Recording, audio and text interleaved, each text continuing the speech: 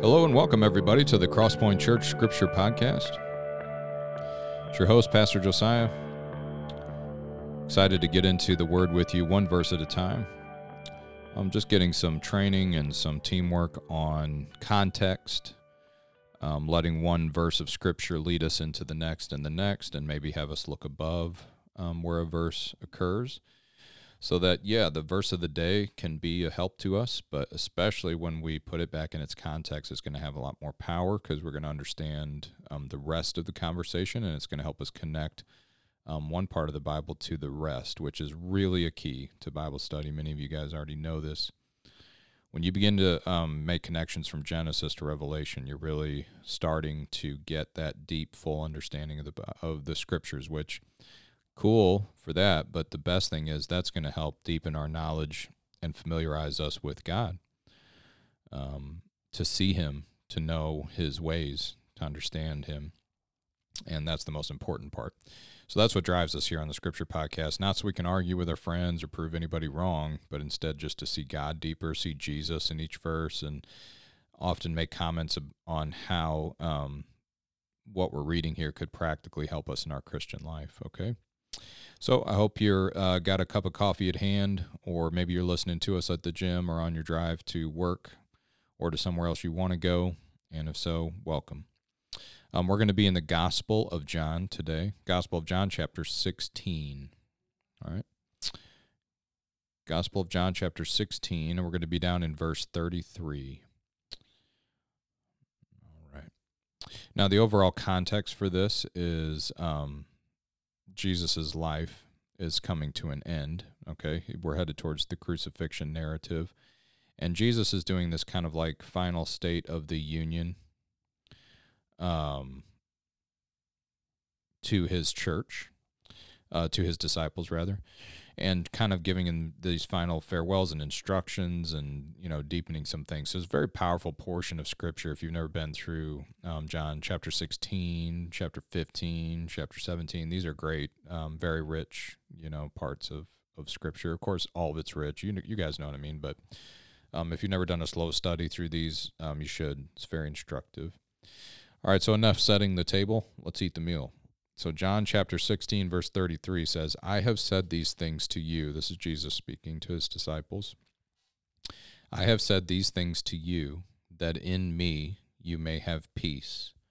In the world you will have tribulation, but take heart, I have overcome the world. Okay? So reading from the ESV, John chapter 16, verse 33. Let's read it one more time. I have said these things to you, that in me you may have peace. In the world you will have tribulation, but take heart, I have overcome the world. Okay, first I want to show you a cool way, just the structure of this verse, how it can help us, because Jesus is really saying a lot here, as I'm sure you can imagine.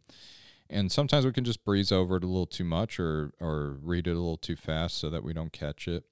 So first there's the big saying here, I have said these things to you. Okay, that is pointing back. This is coming at the end of chapter 16, and Jesus has said a lot up to this point. And just to give you the general context, I want you guys to go back and read it yourself because we won't have time to go over the whole thing. But Jesus is telling them that he's leaving because he's going to be crucified, and that's shocking to his disciples, and they don't like that. And that he's going to go to his Father, because we'll know what that means later when he ascends into heaven. The physical, Jesus, we're not going to see again until he comes again for his church and his second coming. So he's letting the disciples know that, like, I'm going away, I'm going to the Father. It's going to be a long time before you see me again. And then he was saying, but here's the deal. You guys are now my witnesses. I'm going to give you my Holy Spirit. I'm sending you out into the world. A lot of people aren't going to be happy about that. Okay. So that's what Jesus is referring to when he says, I have said these things to you. And then there's this interesting thing here. He says that in me you may have peace. Okay? In me. So he's asking the disciples to keep defining themselves by their relationship with him. Okay? Who am I? I'm Jesus' friend, his disciple, his follower. That's who I am. And it defines every part of my life. And if I let that happen, I'm going to have peace simply because of Jesus. In the world, you will have tribulation. Okay? So already Jesus in just this one verse here is setting up not only for his disciples, for us too as his followers, he's setting up the already not yet condition of the Christian life. All right? Which is this: when you ask Christ, you respond to the gospel, you say, yes, I am a sinner. I need God's forgiveness. I need the grace of God in Jesus Christ. When you call upon God in the name of Jesus, he saves you. He adopts you into his family, and you are in his family, and you are in Christ. And whenever we keep defining ourselves by that, like no matter what happens on the outside, that means we're going to have peace. But whenever you receive that gospel and you become God's child, you don't get, immediately beamed out of the world. Like that's what, that would make sense, I guess, on a human level, but it's not what Jesus is doing. He comes into our life just like he came into the disciples' lives, and he teaches us and he grows us and he changes us. But he did that to the disciples, and he does it for us because he sends us back out into the world to be his light, his witness, because he wants more people to be saved like we were, which means we are in the world. We remain in the world, and when we do, we will have tribulation. That's a biblical word for a hard time. You're going to have a hard time.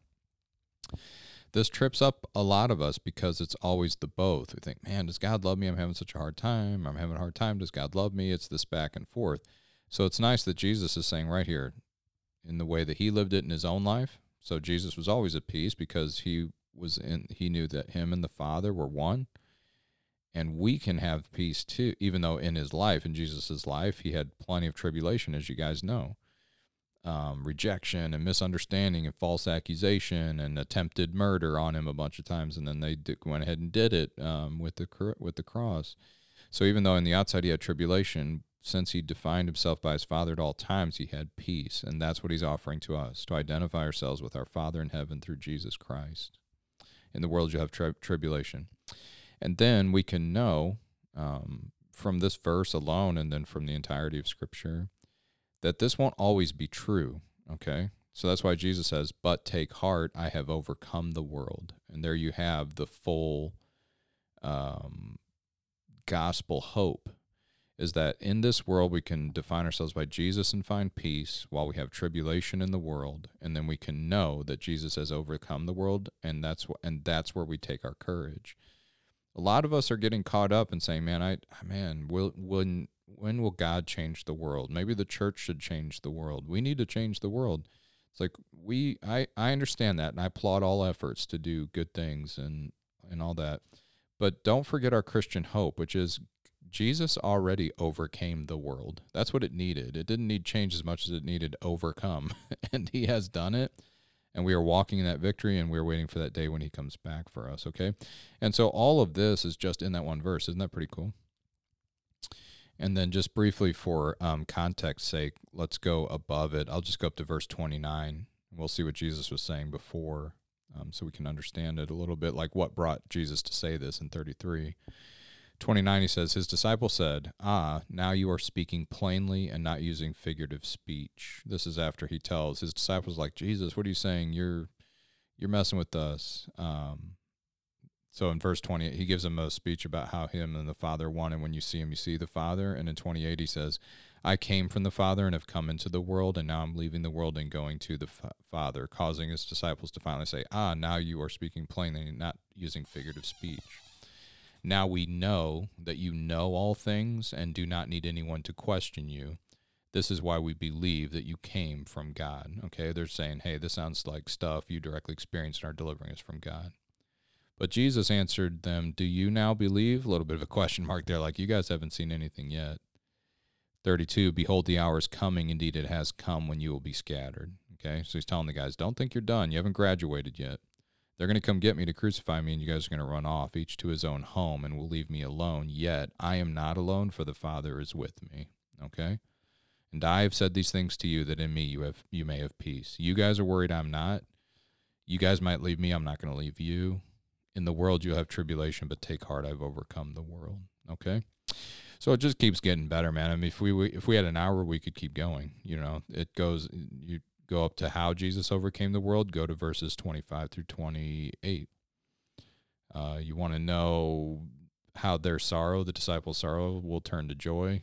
Go to 16 through 24. Okay, and it all ends there on 33. You just can't beat the Bible, folks. All right, guys, so good to be with you. Hope you enjoyed this episode, and we'll see you for the next time.